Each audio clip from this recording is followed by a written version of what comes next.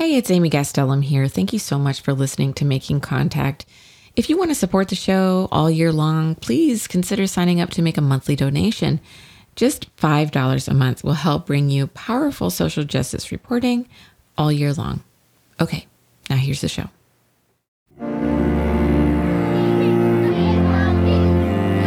Our system is in too many ways broken. The way we see the world shapes the way that we treat it. This is Making Contact.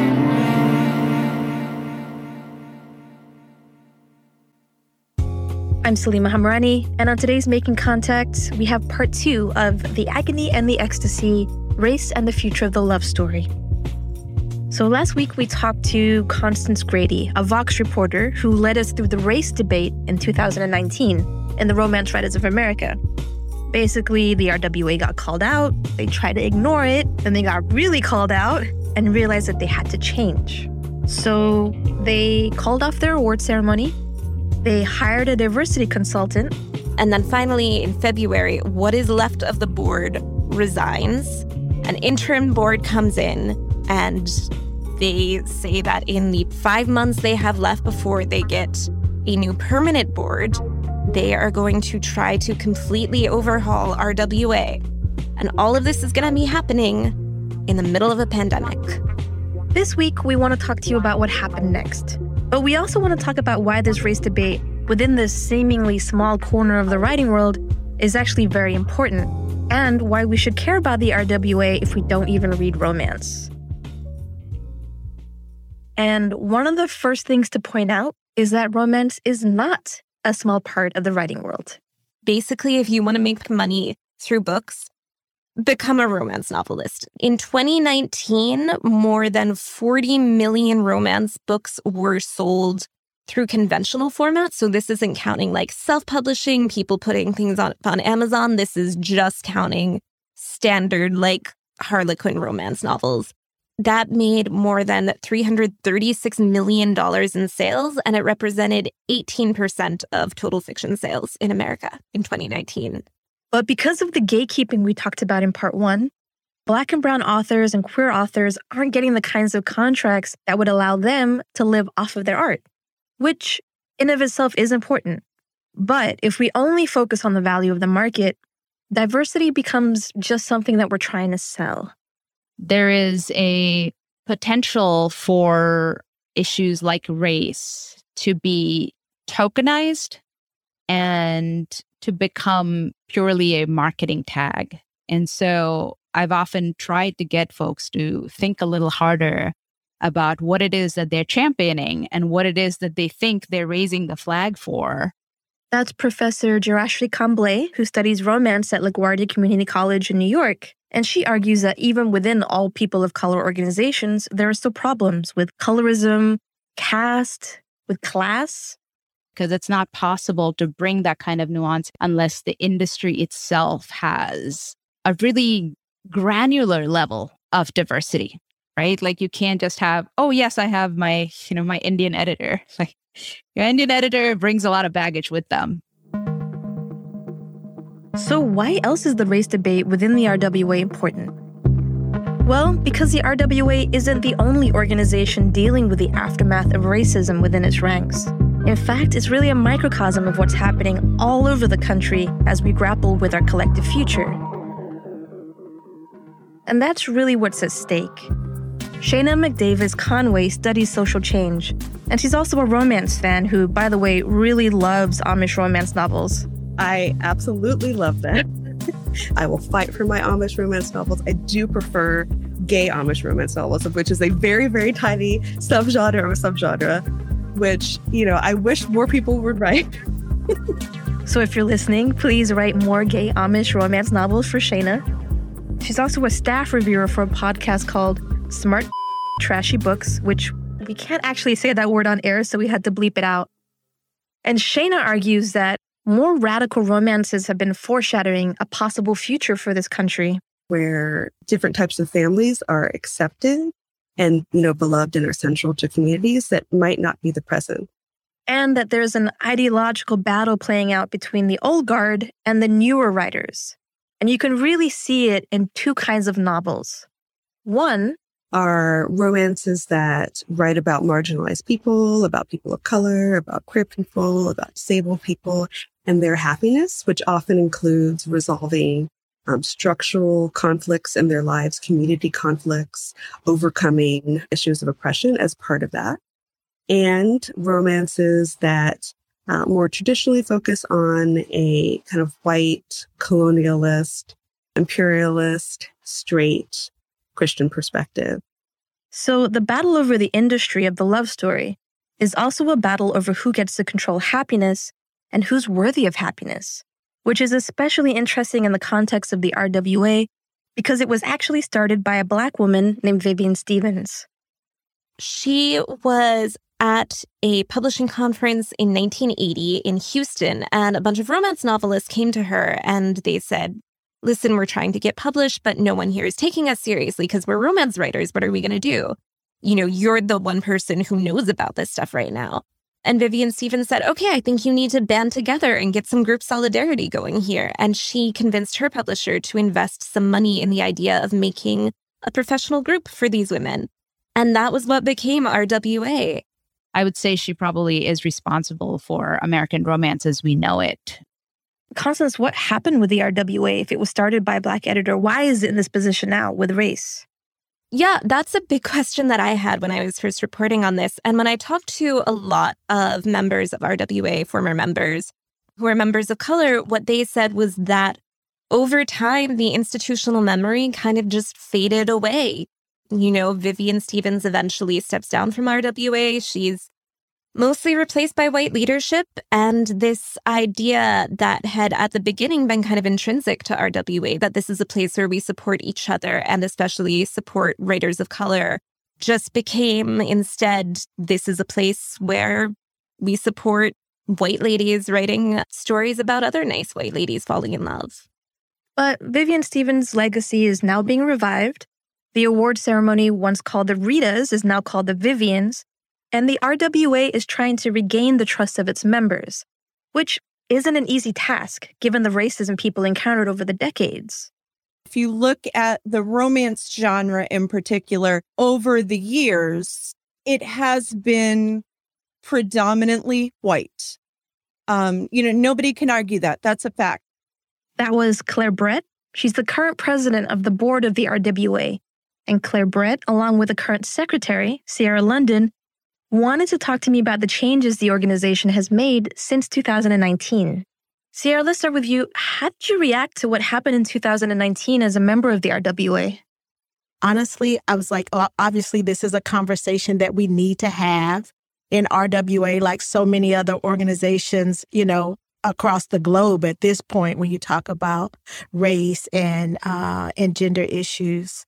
And it really made me want to step up. It was one of the reasons why I elected to run for the interim board, because I wanted to be a part of the conversation and I wanted to add my voice to the conversation.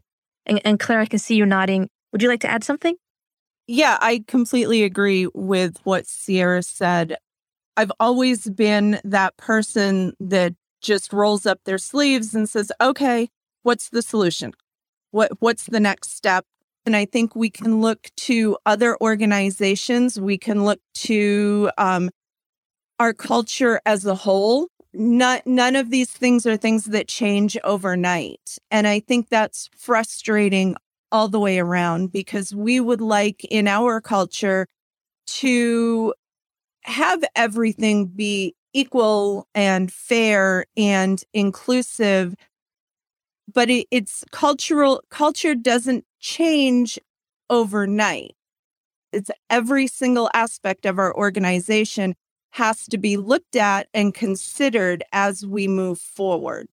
So on that point, the award ceremony, even after they were renamed, continues to be a sore point for authors because they felt like racist books kept getting nominated.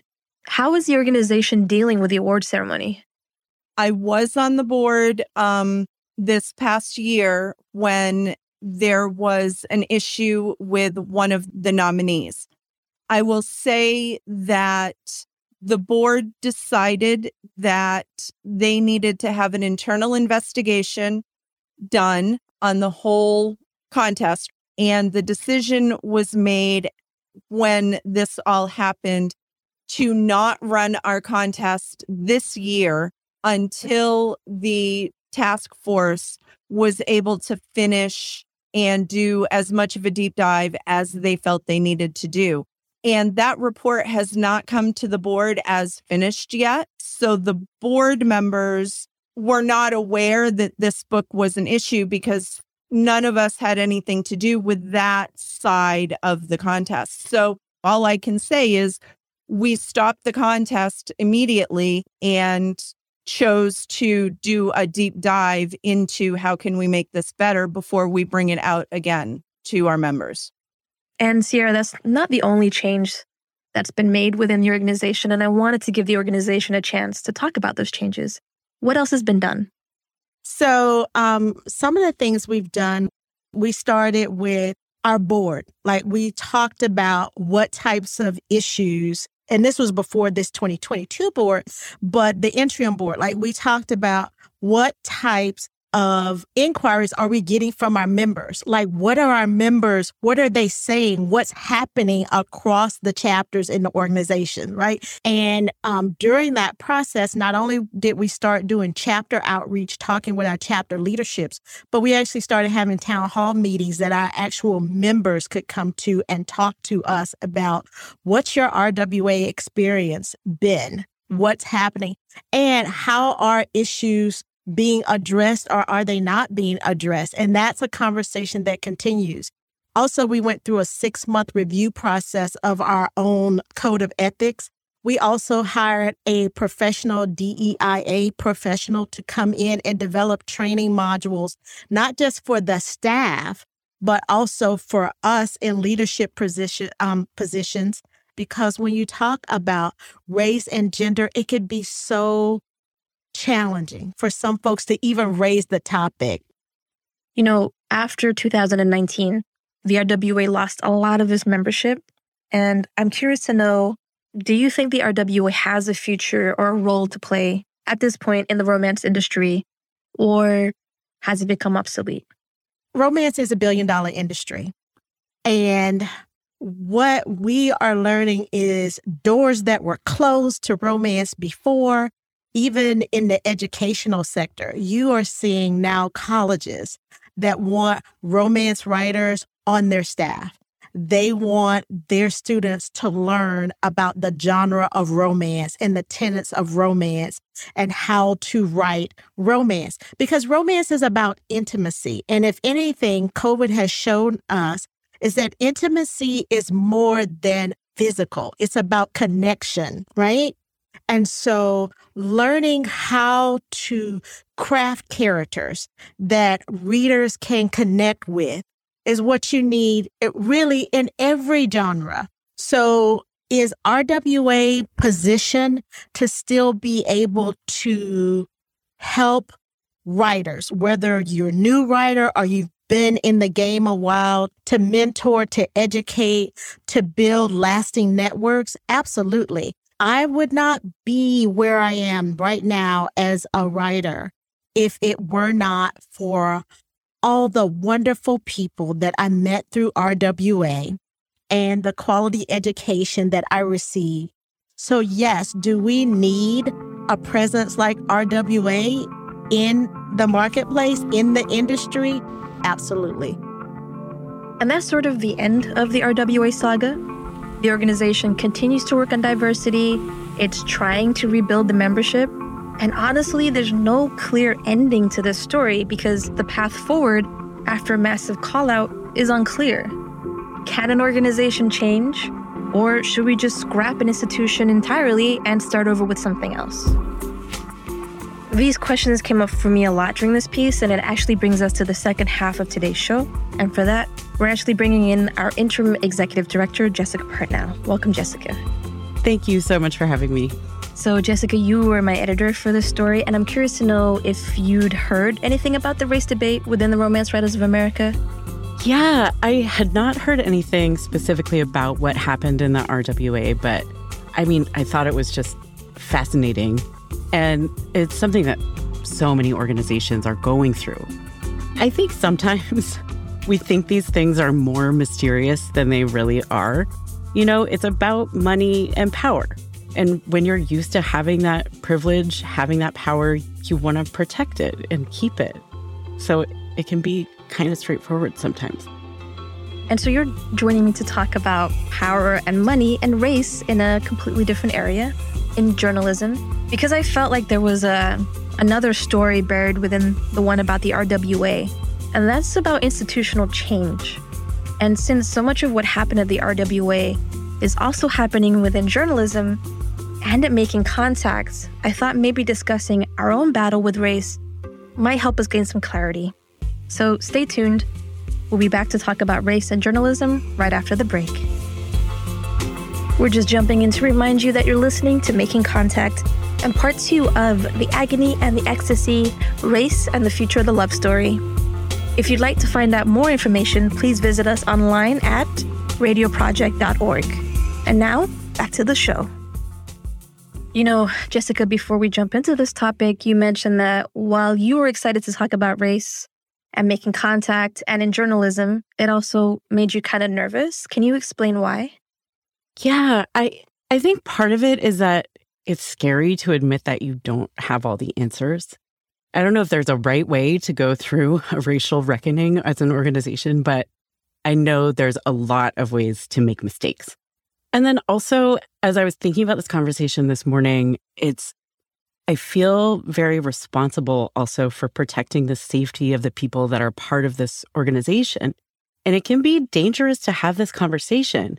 I mean, in journalism organizations all over the place, including Making Contact, we've received really negative feedback for having some of these conversations about race. So that's part of it too. I don't want to expose us or expose the people who work for Making Contact in a way that's potentially harmful. Yeah, and you know, I'm really glad you brought up the safety question because this isn't the first outlet that I've worked at that has received sometimes personally threatening comments from listeners, particularly when we talk about race. But I don't want that to stop us from having a conversation like this. And also because it was very difficult for me to find organizations that have been going through something similar to talk about their journey, what had worked, what hadn't worked, especially because they were worried that they, you know, quote unquote, weren't there yet and they hadn't fixed all of their problems. But, you know, that makes it really hard for us to learn from each other. And, you know, when Shannon was talking in the first half about the battle for the future that's being played out in romance novels, I think about that a lot because for one side, it's very clear. You know, it's ban abortion, don't say the word gay in school, ban books, ban discussions about race. But for the other side, the way forward is a little bit more vague and less absolute. And so, you know, really exploring the imperfections of the way forward is important. And so in that spirit of openness, let's jump into it and talk about the big picture for a second. And Jessica, you've been a journalist a lot longer than me. Could you explain the crisis journalism is in right now? It's funny. In some ways, like, I think that journalism has been in crisis for my entire career, right? For the past 20 years. The first crisis was the internet and journalism not being ready for what the democratizing of access to publishing would really mean. And I think now, for so many white journalists, there was this moment of realization with the 2016 presidential election that, oh, we don't really know what's happening in this country. And that's because we are in our bubbles, right? Siloed. And I do think the industry is starting to examine, like, does it actually matter to have really different lived experiences and perspectives in the newsroom in terms of how we can responsibly cover and understand what's going on in the news? Right, which is very similar to that basic diversity question within the RWA. And there's also this same sort of power struggle, I think, happening.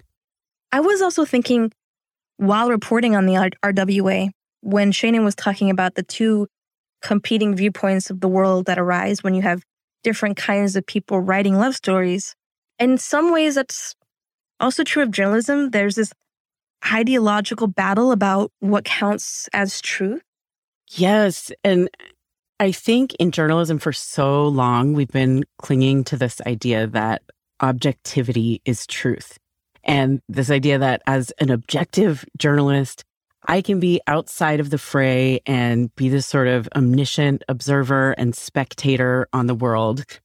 But we live in a culture of white supremacy. So also, that's really what is meant by so-called objective journalism, I think. It's about maintaining the status quo, maintaining the systems of white supremacy and patriarchy and all of that. That is what has to be held constant. Yeah, and that's exactly it. I mean, I do feel like journalists, especially being pushed by the influx of people of color and queer people into the field, are examining what objectivity even means and if it's possible, and whether we want to just let the world run on its course and then report on it, or whether journalism has a place in the world of movement building and healing. But I do think that idea is still pretty challenging for a lot of traditional older journalists to stomach. And, and it can be taken to such an extreme. And I think it can be kind of ridiculous. Like, I have heard many journalists over the years say, like, oh, I don't vote because I need to maintain my objectivity, which is just, to me, like bonkers. And we're lying to ourselves. Even if you're not voting, you have an opinion, you have skin in this game. It's the world that we all live in, and it affects you. It affects the people that you love. Trying to tell yourself that you could be somehow outside of that, I think is inaccurate. And I think that as journalists, we can all agree that accuracy is really, really important to our jobs. And I guess this is a good place to mention that we're also struggling with all of this at our own organization here at Making Contact. And we're not even a traditional media organization, and yet we're also having a race reckoning. Yeah. And, I've heard you say in other conversations, Salima, that we became a majority women of color organization almost by accident. The production team evolved and became all women of color. And then as a longtime executive director was leaving the organization, there was a real desire to hire a person of color to lead the organization in its next phase. And, I think for Sonia, who came in as the next executive director and is an incredible leader person, the organization was so glad to have her. But I think that as an organization, we didn't fully realize how much more needs to change if you're going to become a truly Black-led or a truly person of color-led organization. And I think as organizations, sometimes we'll be in this panic about fixing racism or responding to it or saying, like, how can we do this differently?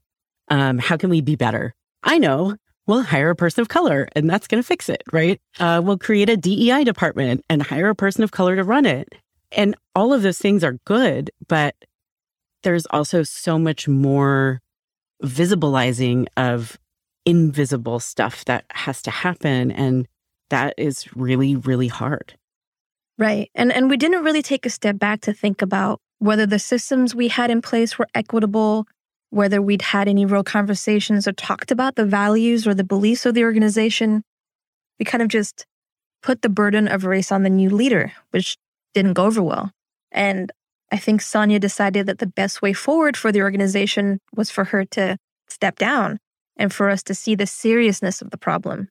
And then, Jessica, you came in as an interim director. So I'm curious, you've actually been an interim director for organizations before. Can you talk to me about what you think changes an organization like Making Contact? Yeah, I mean, I've been a part of a lot of nonprofits that are trying to have this conversation with themselves of what does it mean to be an anti-racist organization? What does that look like? How can we be an organization that's trying to create liberating structures? And it's painful when you first start to have this conversation as an organization.